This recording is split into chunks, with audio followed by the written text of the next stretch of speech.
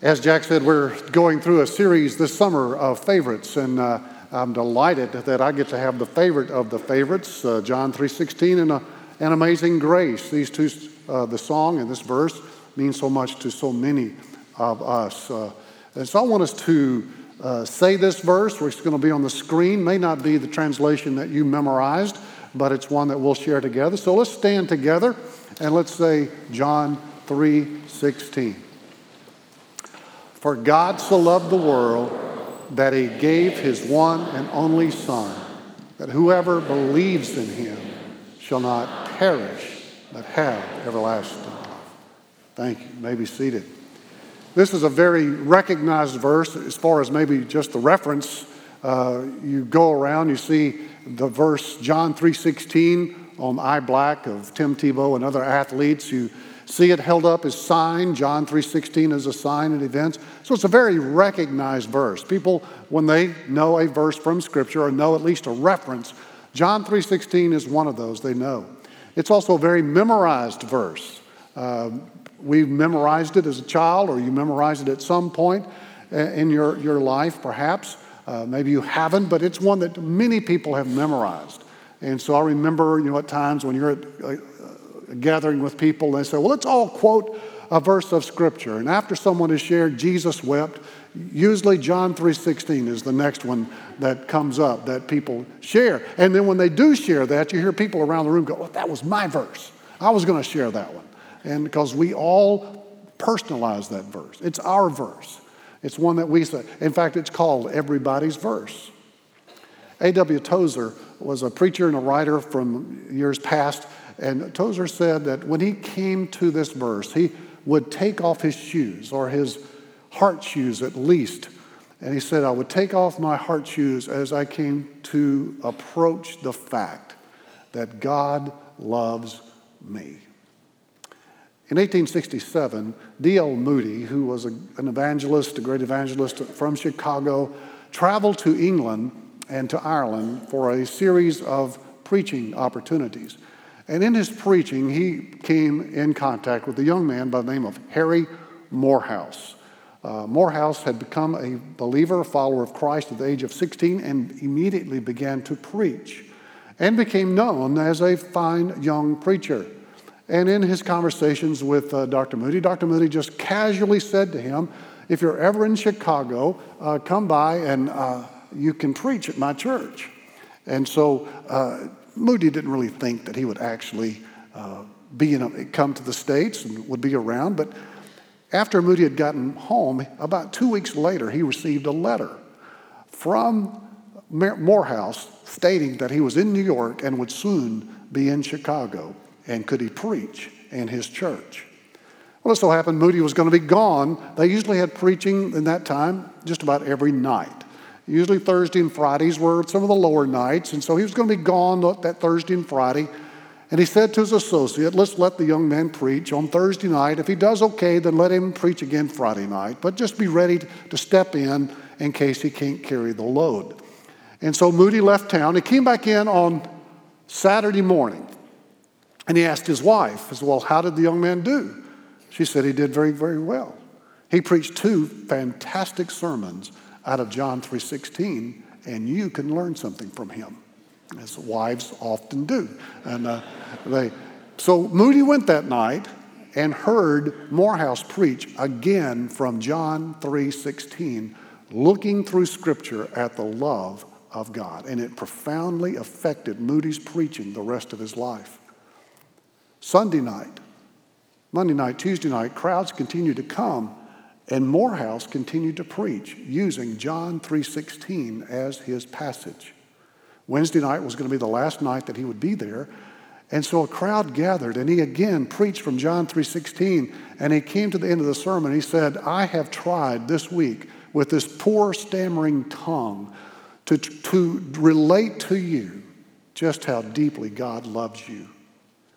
He said, if I could take Jacob's ladder and ascend up to heaven, to the gates of heaven, and ask Gabriel, give me a fresh word to be able to express to the people of Chicago that God loves you, Gabriel would say, For God so loved the world that he gave his only begotten Son, that whosoever believeth in him should not perish, but have everlasting life.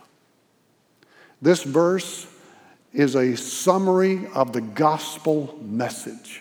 One sentence, 26 words in the original language, but the theological impact of this verse is beyond our ability to cover in just this one message. But we're going to try.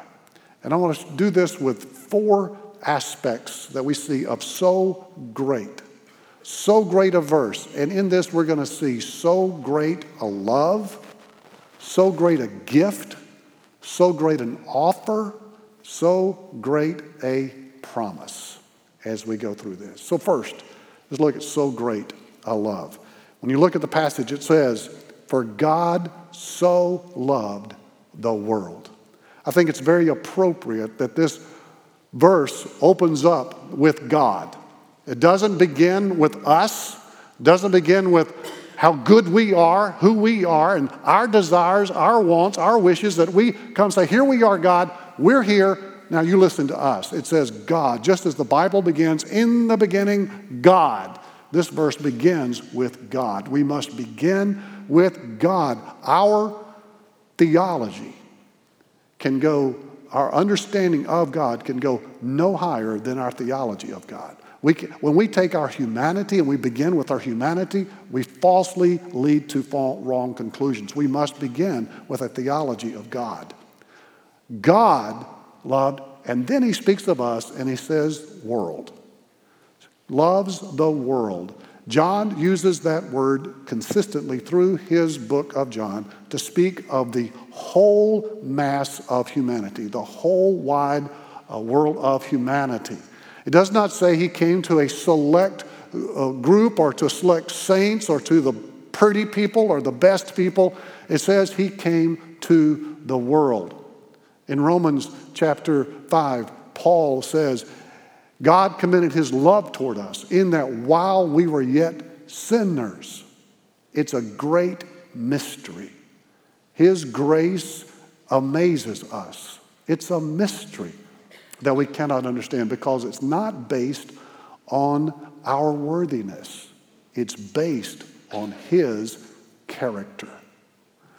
His love is based on his character, not our worthiness. And that's grace. Grace, a gift undeserved. Danielle and John and Brooke this week did a marvelous job, as well as the other leaders, of sharing that great message of grace with our children. We've already had several who've come to make public their profession of faith in Jesus Christ because of that amazing grace that they have come to know. But it is an amazing grace. In 1 John chapter 3, John says, how great is the love the Father has lavished on us that we should be called the children of God. That we should be called the children of God. The first part of that verse, how great is the love? It's, where did this love come from? This is an out of this world type love.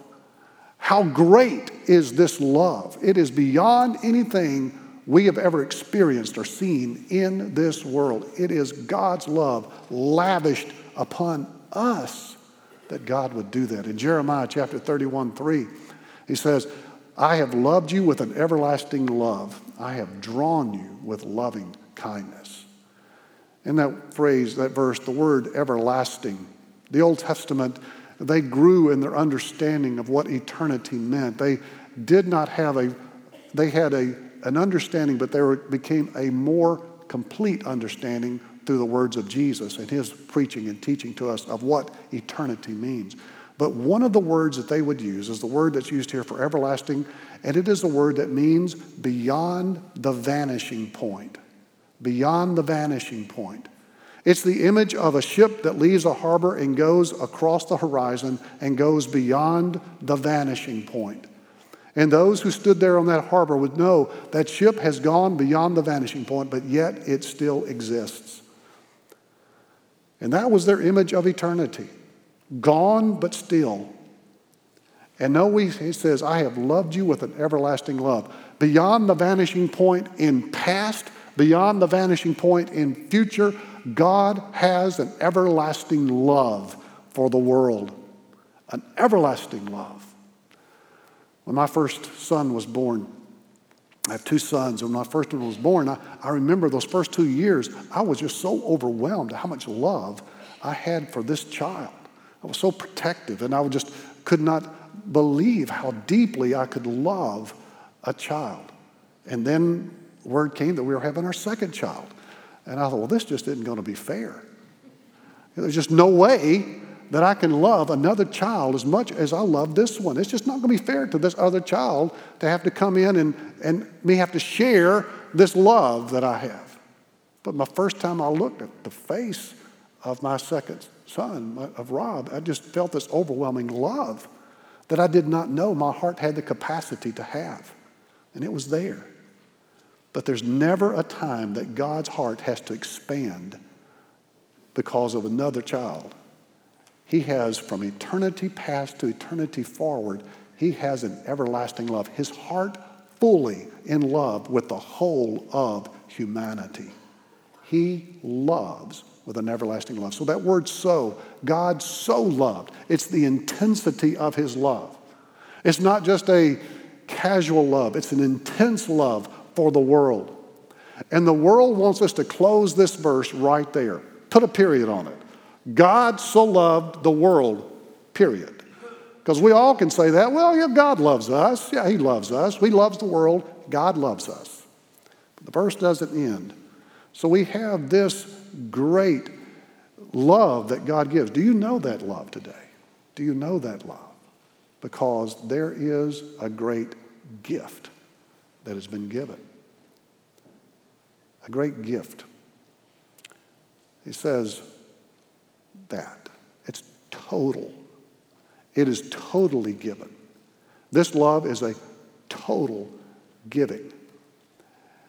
The word that in this verse means that his love goes beyond just a sentimental, distant love. It's a love in which it gets involved. It is the nature of love to act. It is the nature of love to do. Not the nature of love just to sit back and have a sentimental feelings toward, but to action and be involved. And God totally was involved with us. God totally came in his love for us. In preparing for this sermon, I read a sermon from Dr. Arundel, former pastor here from years gone by, who preached on this passage. And Dr. Arundel said, God gave the prophets, or he sent the prophets, and he sent John the Baptist, but he gave his son. There's a difference. And there's that word gave. He says that God so loved the world that he gave. It is a verb that is a past completed action verb. It is something that is a past completed action, which means it has the fullness completely done. And it was not Jesus coming in a manger, that's the giving of his son. It is the full event of Christ. His birth, his life, his death, his burial, his resurrection, his exaltation. That is the giving of his son to come here to this earth. He came, yes, in a manger. He died on a cruel cross. And in that he came and gave his life. And his life was not, he just didn't come by and swoop down and say, hey, look, folks, I want you to know you're loved. We love you. And then leave. He came and lived life with us and then died as a sufficient sacrifice for the whole of humanity without exception or distinction. He made possible the salvation of all mankind. And he makes certain the salvation of those who believe. He made possible the salvation of all humankind, but he makes certain the salvation of those who believe. He gave. He gave as he came. He gave his one and only. Not only did he give totally, but he came and gave uniquely. The word one and only is one word in the original, that is translated in King James begotten. But when we think of begotten, don't think of a time when he was not and then he was born and begotten. The word begotten there speaks of uniqueness. There is no one like him. Nothing else in eternity has ever been like him. He is unique. He is unique in his supremacy over creation. He is unique among mankind. There is nothing else. There's no comparative religions. Will you compare religions? He is not a religion to be compared. He is the unique Son of God who came here to this earth. There's nothing else like him. One and only. You know, if you've got several items and someone says, "Can I have one?" You say, "Well, I've got plenty." "Sure, here, have one." But if you only got one, someone says, "Can I have that?" You say, "Well, this is my one and only one I got." God gave sacrificially. He came to us as the one and only unique one who came. Do you know that gift? Have you experienced that gift? Have you received that gift that God has offered to you? We have so great a verse, so great a love, so great a gift, so great an offer made, that whoever believes in him, this is the wide offer to all of humanity, that in him is the sufficient sacrifice for the punishment, for the penalty of our sins. In him is that sufficient sacrifice. In John said, speaking of his love for us, he said, the next day John the Baptist saw Jesus and he said, "Look, the Lamb of God who takes away the sin of the world."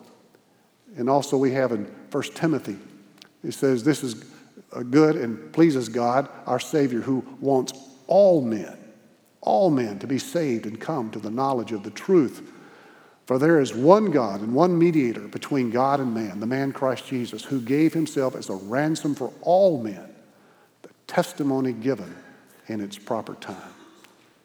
So he's come for all of us. And the proper response we have to this, the proper response is for us to believe. The word believe is not just mental assent to a set of facts that we come and we put the facts together and say, "Well, you know what, I believe that." That's not what believe means in this. It means to trust. It means to yield. It means to give yourself to. It means to respond to him as that unique Son of God and say, "I trust in your redeeming work that you did on the cross, and I believe that you are the Savior, the Son of God, and I give my life to you." And belief is not a work. It is not that God has done his part and then we do our part to join with him to effect our salvation. Belief is a response to the completed work he gave. It was a completed work. It's our response to the completed work that God has done through Jesus Christ. And so we come to believe in what he has done. There's a commentary that I wanted just to share a quote from that says the full perspective is that God is the initiator and principal actor in salvation. And we should never think that salvation originated with us. It is not a time we can say, "You know what, I think I'm going to believe in Jesus Christ." It is not something that originates with us. It is God, the initiator, God who's the one who has given salvation. He is the one who's provided that to us. And as we are wooed through the Holy Spirit to come to an awareness of that, we come and the appropriate response is to believe. And by believing in Jesus Christ, by accepting him as Savior, by believing in him, it gives us access to the love of God, to the forgiveness of God, and to new life through him. And so he says to us with this great love, God so loved the world, this broken world that we live in, the people with whom we live with. He loved us in that while we were yet sinners, Christ died for us. And we have the opportunity to receive this great offer that he gives to us. So great a love, so great a gift, so great an offer, so great a promise. For God so loved the world that he gave his one and only Son, that whoever believes in him shall not perish but have everlasting life. Our desire is to jump straight to the end of that verse and go to the words everlasting life and celebrate the life that we have. But we have to acknowledge the fact that there are those who are in the position of perishing right now. There are those who are separated from this love of God and are in the position of perishing. And the word perish that we have in this text defines everything we need to know about hell. It is punishment, it is destruction, it is banishment. That's what this word means, to perish. Our world and the sensibilities of our world does not like to hear that phrase or not acknowledge that point. There are those who see and hear the writings of someone who may be in position for an office in our government, who says this person has said that only those who believe in Jesus Christ are saved, or everybody else is going to hell. That's hate language. We cannot have someone who has that hateful language a part of our government. And I ask you, is it hate or is it compassion to tell the truth that there are people in this world who are perishing? Certainly when we think of God in his love, a part of his love is his holiness and his justice. And when we think in this world that there is a moral universe in which we live, in which there is justice that will happen, people will say there are certain people, yes, through history, that we can look back to and say that person is deserving of banishment, punishment, destruction. That person, I would say, yes, put them in hell. But the rest of the world, no. But how far back? Let's walk it back. This person that you could think of who is the most vile, wicked person who has ever lived in this world, that person, we would say, yes, justice demands punishment, destruction, banishment for that person. Where do we walk it back to say the line where now this group no longer, this group doesn't? Where do we come and say, yes, this one, okay, we'll put this one in that category. Where do we draw the line? The Bible draws it for us clearly when it says, all have sinned and fall short of the glory of God. The line says all. I once stood on this side that said perishing.